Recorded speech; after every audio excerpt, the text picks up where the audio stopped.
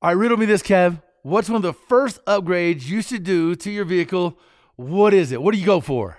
Well, you might think power, but ultimately, from a smart and safe perspective, definitely the brakes. Yeah, no doubt. Upgraded braking system can really transform a vehicle's performance and honestly give you better peace of mind behind the wheel in any situation. You know, from the track to off-road trails, even the morning commute, every single vehicle deserves performance brakes at an affordable price. And no matter what your vehicle or driving style, PowerStop has complete brake upgrade kits for you. So head to PowerStop.com, fill in your vehicle's information into their easy-to-use brake finder to be matched with complete kits and components that are low dust, noise-free, and feature upgraded stopping power.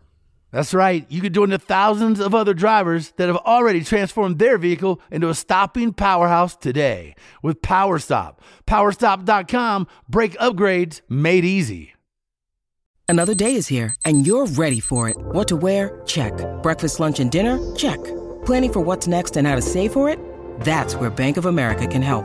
For your financial to-dos, Bank of America has experts ready to help get you closer to your goals. Get started at one of our local financial centers or 24/7 in our mobile banking app. Find a location near you at bankofamerica.com/talktous. What would you like the power to do?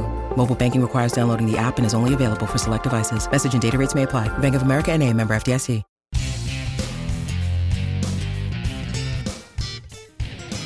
It is the Two Guys Garage Podcast. He is Kevin Bird. I am Willie B. Fired up today. It's all about making noise. Yeah. Yes, indeed, man. It's all about that fun. You know, that very distinctive sound that we call muscle cars, modern muscle, street rods. They've all got a tone, a texture, something that turns our head, and we love hearing them all. All of it. Doesn't matter what it is. Yeah, there's something about, you can get any kind of vehicle. Anything that goes fast at corners, it does whatever excitement you're wanting it to do, whatever purpose. But there's something about when that sound kicks in. I mean, on my daily driver, I almost forget sometimes. If I got a couple of weeks where I'm just commuting all the damn time and then I get in my hot rod, like there's this push behind me. And it's not just the throttle pedal, man. Like there's this energy once I hit that gas and then the whoa, like, wow, it's something like I feel it in my gut. I feel it like it's almost like a little shot of adrenaline. Oh, man, like, that's a cheap dopamine shot right there, bro. That's your mind releasing the love chemicals of what that bra is doing, how it's moving you, that, tickle in the tummy, that V8 sound that inspires you to push on the pedal even more. That's why drivers love driving. That's encouragement. That's the cheers from the crowd roaring, as you come out from underneath the tower. That's it in an audible form from your car. It's saying, drive me. Push it harder. I need more fuel. Yeah, it's saying go, go, go, faster, more. Yeah, if Google Translate could translate that, that's exactly what it would say, right? Exactly. It'd say, I'm your Huckleberry. Go, buddy, go. Yeah. And there's no company out there that's really kind of handled the sound quality and tuning and just the magnificent choir that comes out of the back of these exhaust pipes more than MagnaFlow. I mean, these guys have been crushing it for decades, and I think have one of the most superior lineups and products and quality. So much so that I got them on at least 2 of my vehicles. I got 10 cars behind me. 9 of them have MagnaFlow on them. It's the same, man. There's something about that resonation, that tone, that low end. You got those little knocks of the cam, right? And those 90 degrees burst, and there's this low sort of connection, this sort of Herculean sort of just kind of drone sort of connection of them all. There's just and you get the rattle in there, and I love that low resonation, that sort of inspiring notes and tones that they have in almost all their exhaust, man. It really does motivate you to drive and encourage you to utilize that throttle just a little bit more. It puts a smile on everybody's face in the car. Yeah. Everybody around you. It's happy. It's an audible version of happy. And having installed and built and fabricated, I don't know, maybe hundreds of exhaust systems, it's an art form, right? You're trying to make, there's a certain note, certain frequency, whatever coming out of the engine itself, the cylinder head. And it's got characteristics that are fantastic, right? They're there, but it's about pipe lengths and diameters and, capturing and stripping out certain frequencies or whatever that just enhance it. It's like someone being able to talk, but then going to your favorite singer and them just bellowing out like the most beautiful, amazing sounds. There's some additional things going on there than just basic moving vocal cords. And I think that's what they do really well. And if you think about, your exhaust system, it's doing different things. I mean, on the one thing that you want it to do is get rid of those drones, when you get that, right. Like just the awful noise. You got to strip those out, but somehow you got to keep the good sounds on their way out on the exit side, so you can hear those, and then you got the idle, but then you got the cruise where the idle, you want to hear that kind of I like that connection between those that just those odd volume is like that man sound. I don't know, man, that sort of just grunt that is a Magnaflow. It's just got something about that deeper end that is inspiring for sure. And the man behind it, the guy that literally gets to enjoy all of it. Like, you talk about a guy that knows all of it, knows every.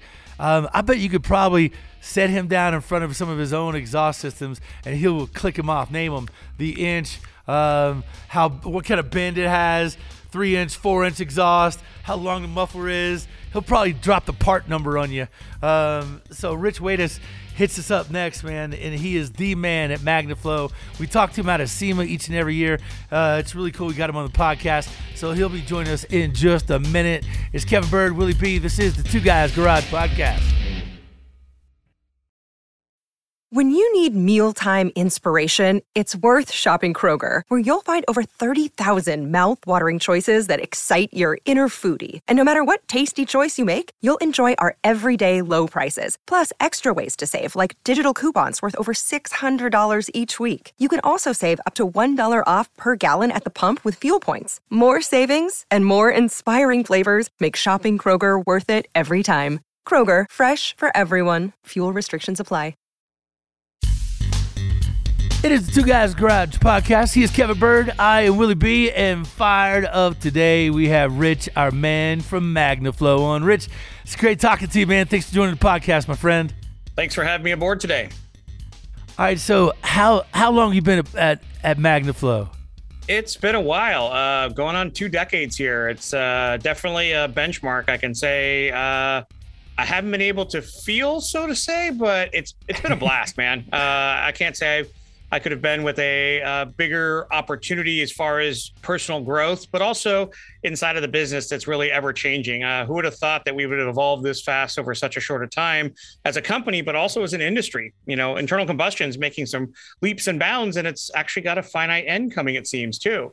Yeah, we're in a weird turning point, it just seems like in the last, and Will and I talk about it all the time, I mean, we're in the heyday, like the pinnacle of IC engines, the amount of performance, the Hellcats and Red Eyes and everything out there, the GT500s, this new Z06 Corvette coming out with 8,600 RPM, this flat plane 5.5 engine.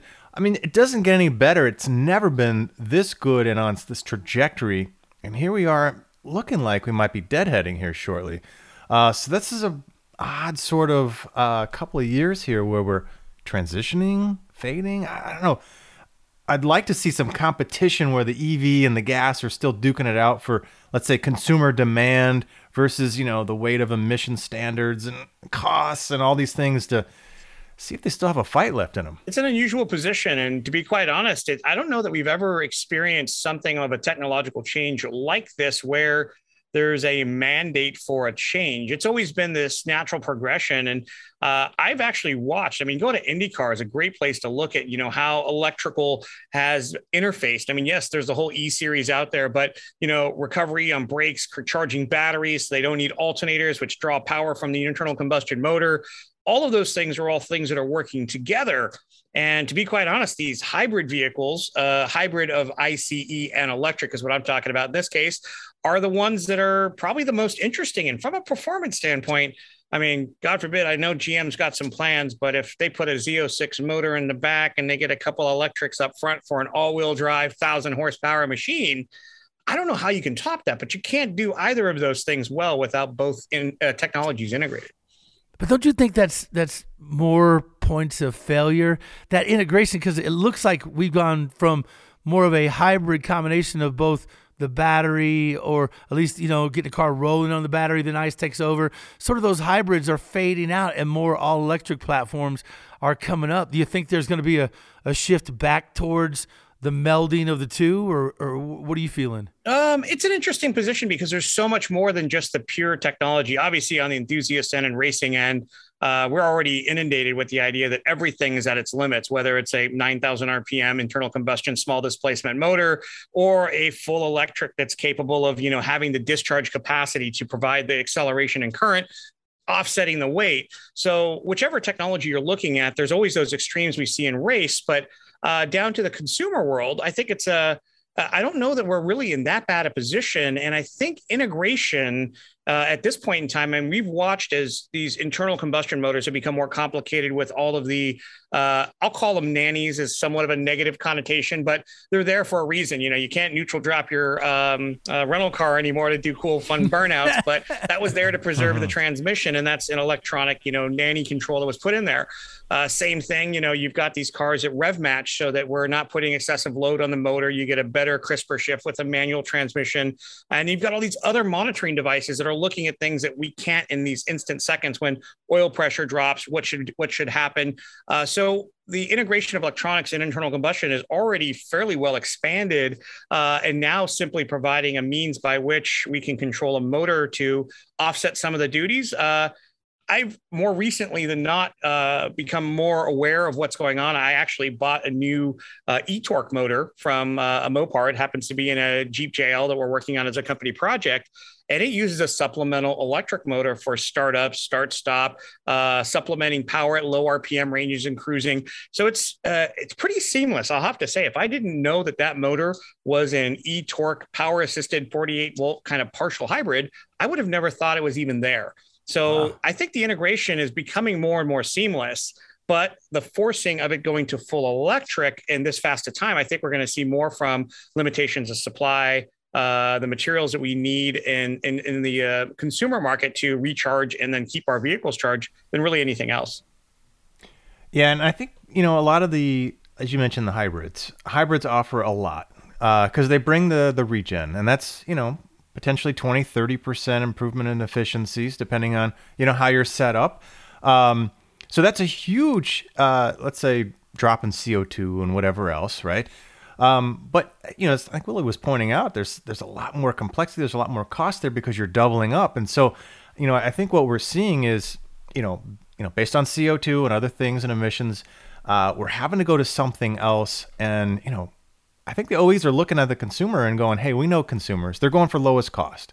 What can we give them in that? How do we be competitive? Because if I give something expensive and the competition gives them something cheaper, 95% or 98 or 99% are going to go for the cheaper one. I think nobody wants to be left out to dry.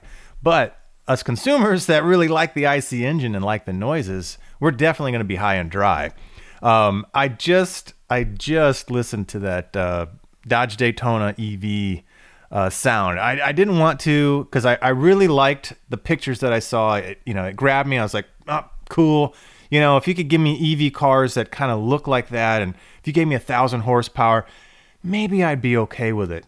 But knowing that we were going to talk about sound, right? And these guys right here are the science of sound. I thought, man, I should listen to it. And man.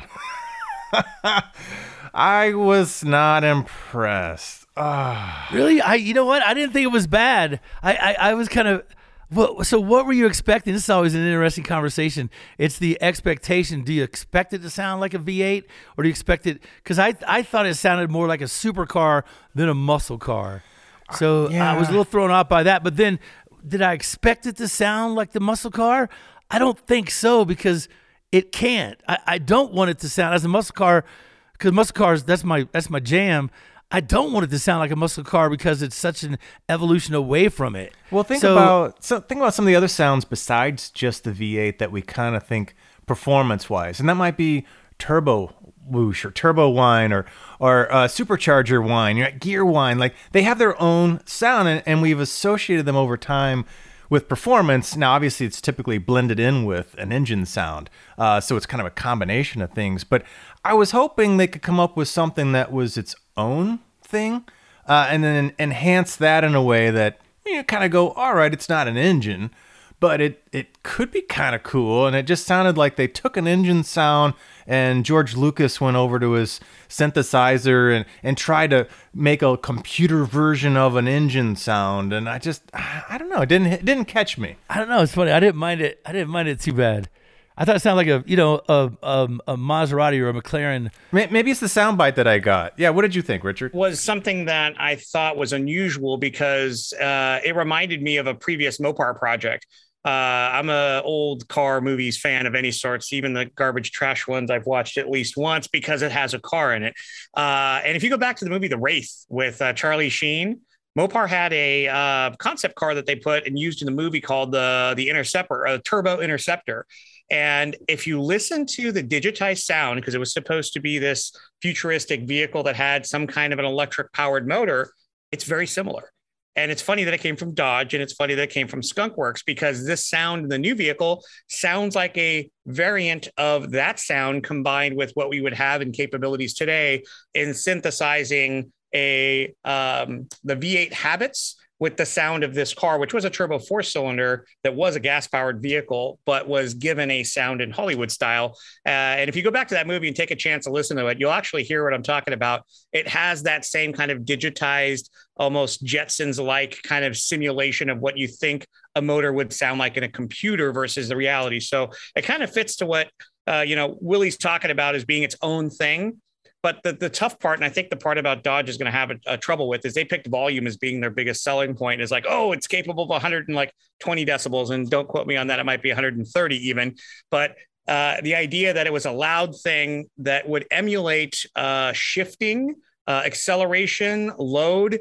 I mean, they only gave us a couple of quick, quote unquote, free revs to kind of understand what the sound was. But I mean, what is that experience outside the car when you're listening to it? Does it just sound like an annoying crackling speaker? I mean, is it really a car? Does your brain make that emotional connection to that sound? Because the sound is what catches our attention. When you hear that car buzzing by the freeway off ramp or on ramp, that's what we hear as we look to see, is this going to be one of those things? I don't know. I thought it was interesting, but it wasn't my cup of tea. So Rich, let me ask you, where do you see, so, I mean, before we jump full on in the EV stuff, what do you guys see as that, you look out on the horizon, is that going to be where you guys shift your business model towards and to is figuring out those notes, tones, and the next evolution of what an EV performance type car is going to sound like? Well, to be honest, we've engaged in this directly. I mean, we've got some great partners in the audio world. We've had a few integration partners that have worked with OEs, because you've heard BMWs, even the new Toyota Tundra TRD Pro has V8 sounds bled into it. So you don't hear the twin turbo whispering 6 that's underneath that are just on the internal car speakers. So there's a lot of these already present devices to kind of simulate sound, but they're only projecting inside. Now that we're doing it outside, I don't think the mechanics are a problem in the sense of, having the technology to do it, but really we can reproduce sound in a PA system and an amplifier on the outside that sounds like, we listen to car racing on our TV. It's possible, but is it what we want to do? And for us, we've traveled down this path, and honestly, a lot of people don't know this, but the majority of our business is actually catalytic converters and building exhaust for maintaining these other vehicles. So the performance sector, we've entertained this. We haven't given it a whole lot of credibility yet, because I'm not sure that consumer that wants the V8 sound is only looking for the sound. They want the V8 experience, which is the harmonics, the vibration, the feedback, which I don't think a speaker is going to recreate. So we haven't avidly pursued that, but it is something that we've done the technological study for, to understand what the consumer wants. And to be honest, we've seen some feedback from some other third parties that have out there and built some things. When you're talking to the core car consumer, if it's not a V8, I don't care what you do to it, it doesn't sound like a V8.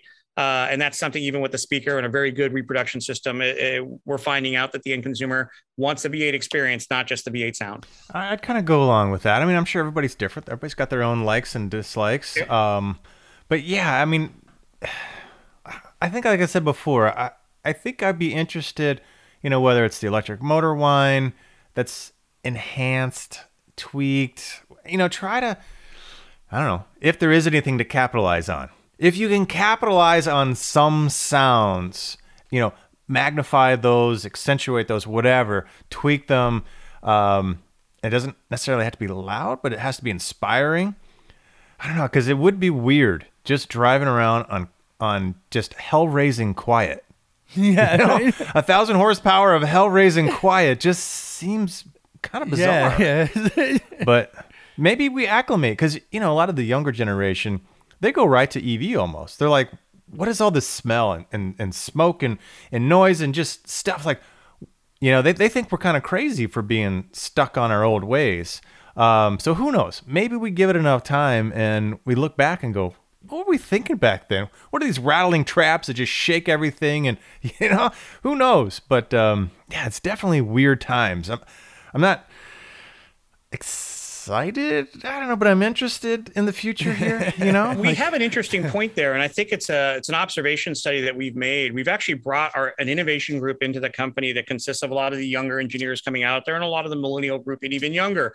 And the weird part is there's a resurgence of quote unquote straight pipe mufflers.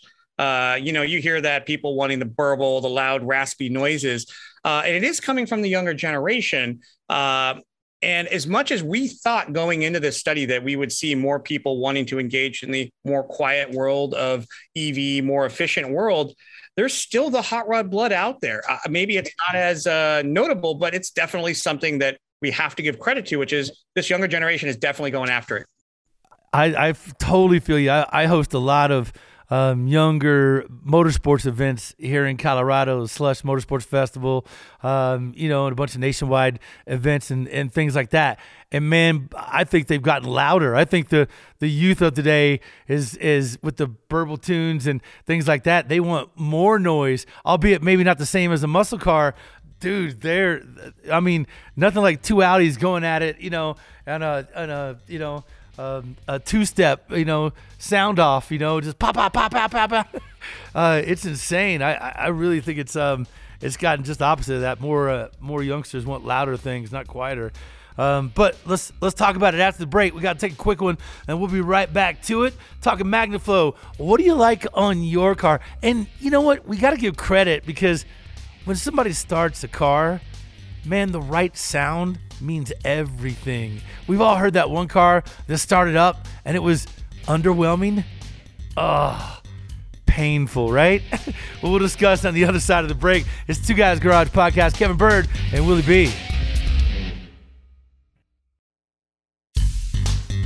It is the Two Guys Garage Podcast. He is Kevin Bird. I am Willie B. We're fired up. We got Rich Waiters on from MagnaFlow. Hey, man, thanks for spending some time with us. And I got to ask, we were just talking about, different motorsports festivals you go to and the sound that certain demographics are looking for or seeking out. And, I tend to lean more towards the old muscle car and more modern muscle. I think there's a definite distinctive sound, in the modern LS and the Gen 3 Hemis than there is some of the older big blocks, which I tend to, fancy a little bit towards.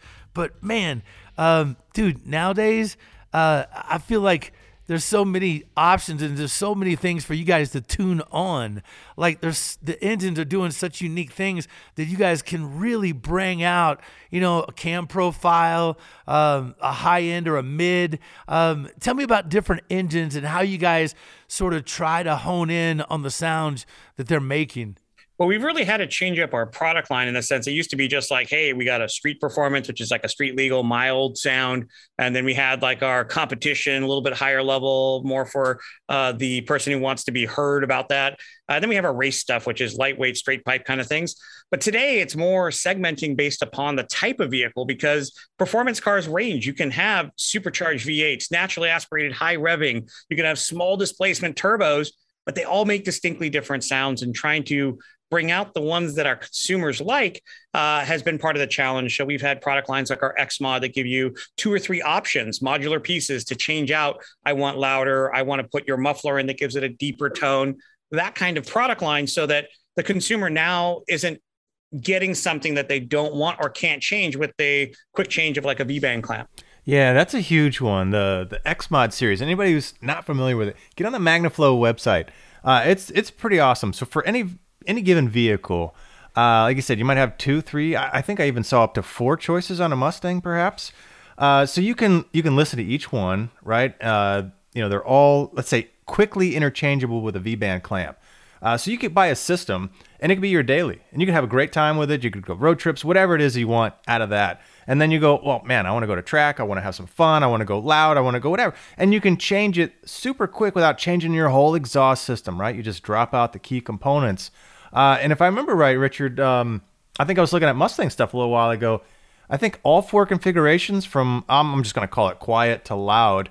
I'm sure there's lots of differentiation in there. Was only like, 2 horsepower difference between all of them. So you're really changing sound, let's say, levels and I don't know, quality. I don't know about quality, but just sound levels and styles. I don't know how you would absolutely would call it. We're maintaining all the volumetrics inside the muffler. We're not changing really the cavity size or the tuned length of the exhaust system, but we're manipulating where we're putting the dampener devices. So sometimes you put an X in the middle with a muffler built around it. So we have this point of interaction. And to me, it's one of the more distinct sounds is having an X pipe that's located up front with a muffler around it or an unmuffled X. And you'll notice some very different noises. Like Willie was mentioning was if you want that little extra metallic tinty noise of that cam, exposing that X pipe so there's no dampening around it actually accentuates that metallic sound or that kind of caminess of it. Whereas putting a muffler around that kind of detunes that and just goes more for a baritone note.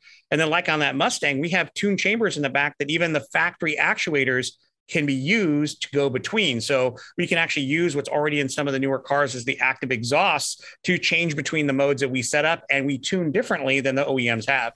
Yeah, and this is exactly the kind of stuff why we like IC engines.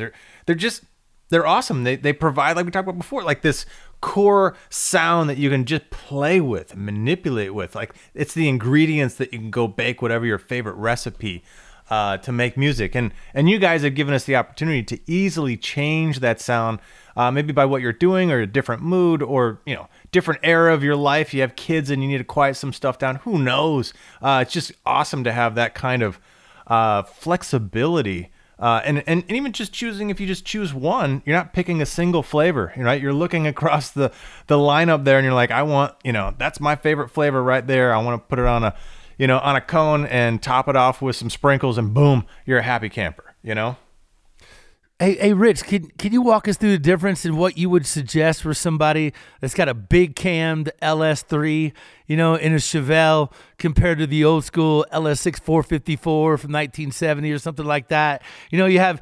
Certainly there's a similarity in the elements and the pieces, but notably they're making different sounds and they're really unique and distinct to those. What would you recommend for each of those kind of setups? Well, when you're looking at doing like a custom system, I've worked with Kevin on this on multiple occasions and trying to get a sound that's desirable from an inside, what you get feedback while driving versus what you hear on the outside. And when you're talking about here, were you talking about also a fuel injected late model versus kind of the carbureted big block? Yeah. So very different in many aspects. Obviously, when we're talking about vehicles that have fuel injection, especially direct injection, variable valve timing, you really have an optimized airflow. And you don't get that nice choppy kind of sound you get out of a more, I call it binary style of the carburation system. You've got a primary and a secondary. So you've got really 2 airflow kind of values that are there. And you're going to have 2 peaks where you're going to have this kind of optimal sound.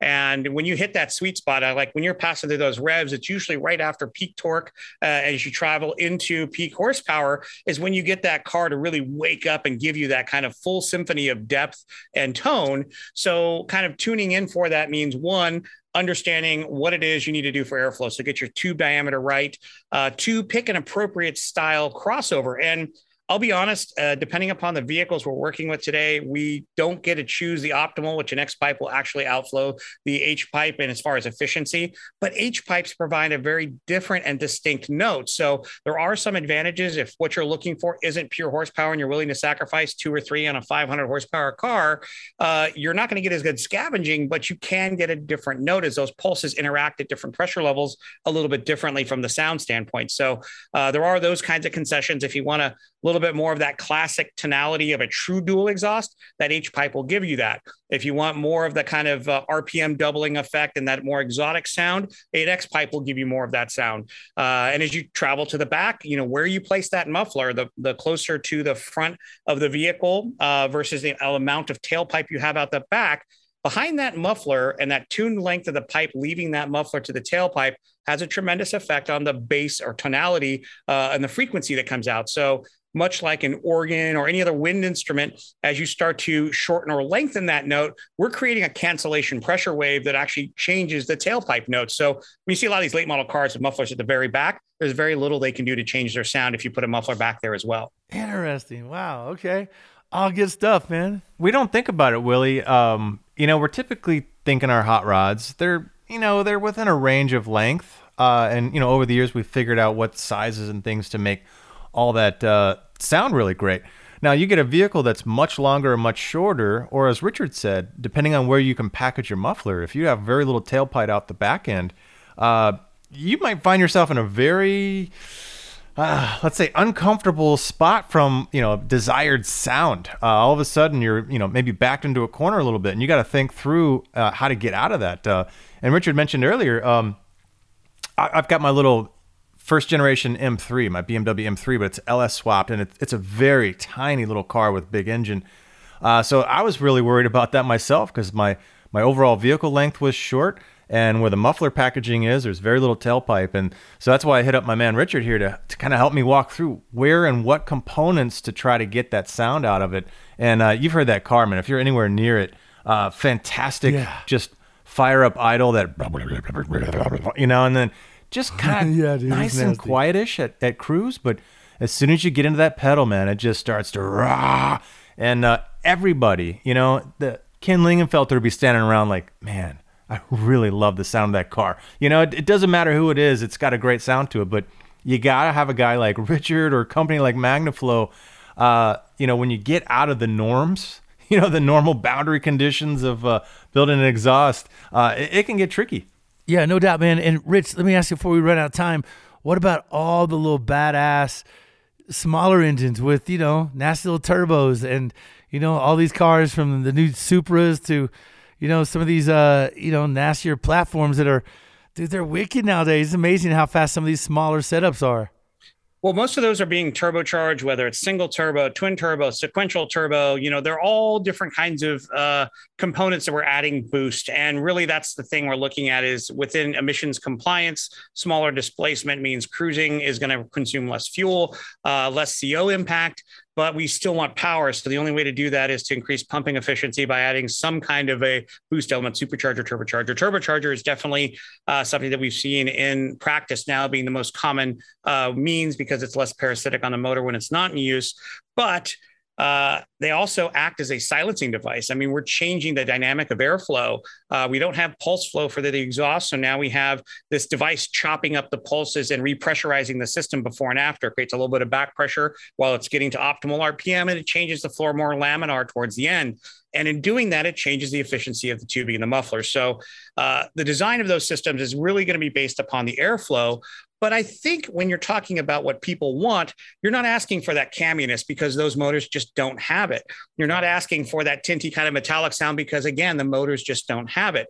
So when we're now looking at the sound, they want the whooshing. They want to hear the wastegate activation through the turbocharger. They want to hear the turbo despool as it's coming down. And all of those sounds can be accentuated with the proper diameter pipe. And obviously, our mufflers are a straight through, so they're very conducive to like those wonderful turbo sounds, if that's what you like. It's all manipulation, man. It's all manipulation. Give me something to work with, and let me show you what I can do with it. Yeah, so cool. I love it. All right, man. Rich, how do people keep up to date with what you guys are doing, the latest and greatest in products and everything else? So we're pretty much on every social platform, and you can find us at MagnaFlow if you're trying to find or tag us and ask a question. We do have an in-house tech team. So if you don't happen to get through on our DMs, or if you're reaching out through email, you can reach them obviously on our tech line. So we actually have live people on there, and that's at 800-990-0905. And that's our in-house tech line with people. And I pick up those calls too. So when we get too technical, I'm actually available to the end consumer that way as well, or via email. And of course, you can always find us on our website and find the contact information there at www.magnaflow.com. Man, he's never done that before, you guys. Not once. That was his very first time. He's amazing. Hey, don't forget about our show airing weekends on the Motor Trend Network. Check your local listings. Episodes also now streaming on Motor Trend Plus, which is a great way to find us. Thanks to our guest, Rich, my man from MagnaFlow. He is Kevin Bird. I am Willie B., producer Scoop, and executive producer Bob Ecker.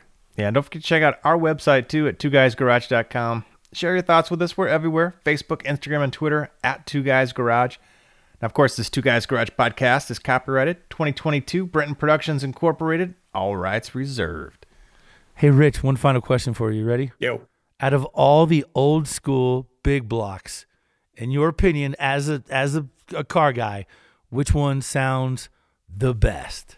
Oh, such a question. That's not baited. Not baited. Yeah.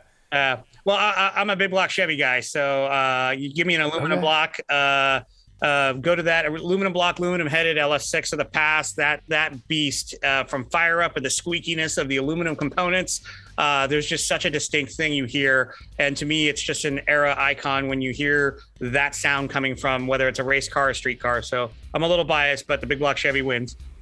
Okay. I'll give you a little love there too, Richard, man. That was a good call. That was a good call. I'm a 426 Hemi guy, even though I prefer the wedge over the Hemi. There's some about the Moto Hemis that sound just amazing to me. Well, I can't beat that one either. So let's just say big blocks are all pretty badass. Indeed.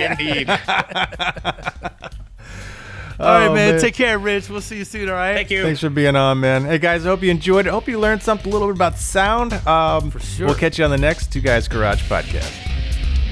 Two Guys Garage Podcast is a production of Brenton Productions. For more episodes, visit iHeartRadio, Apple Podcasts, Google Podcasts, Stitcher, Spotify, or wherever you listen to your favorite shows.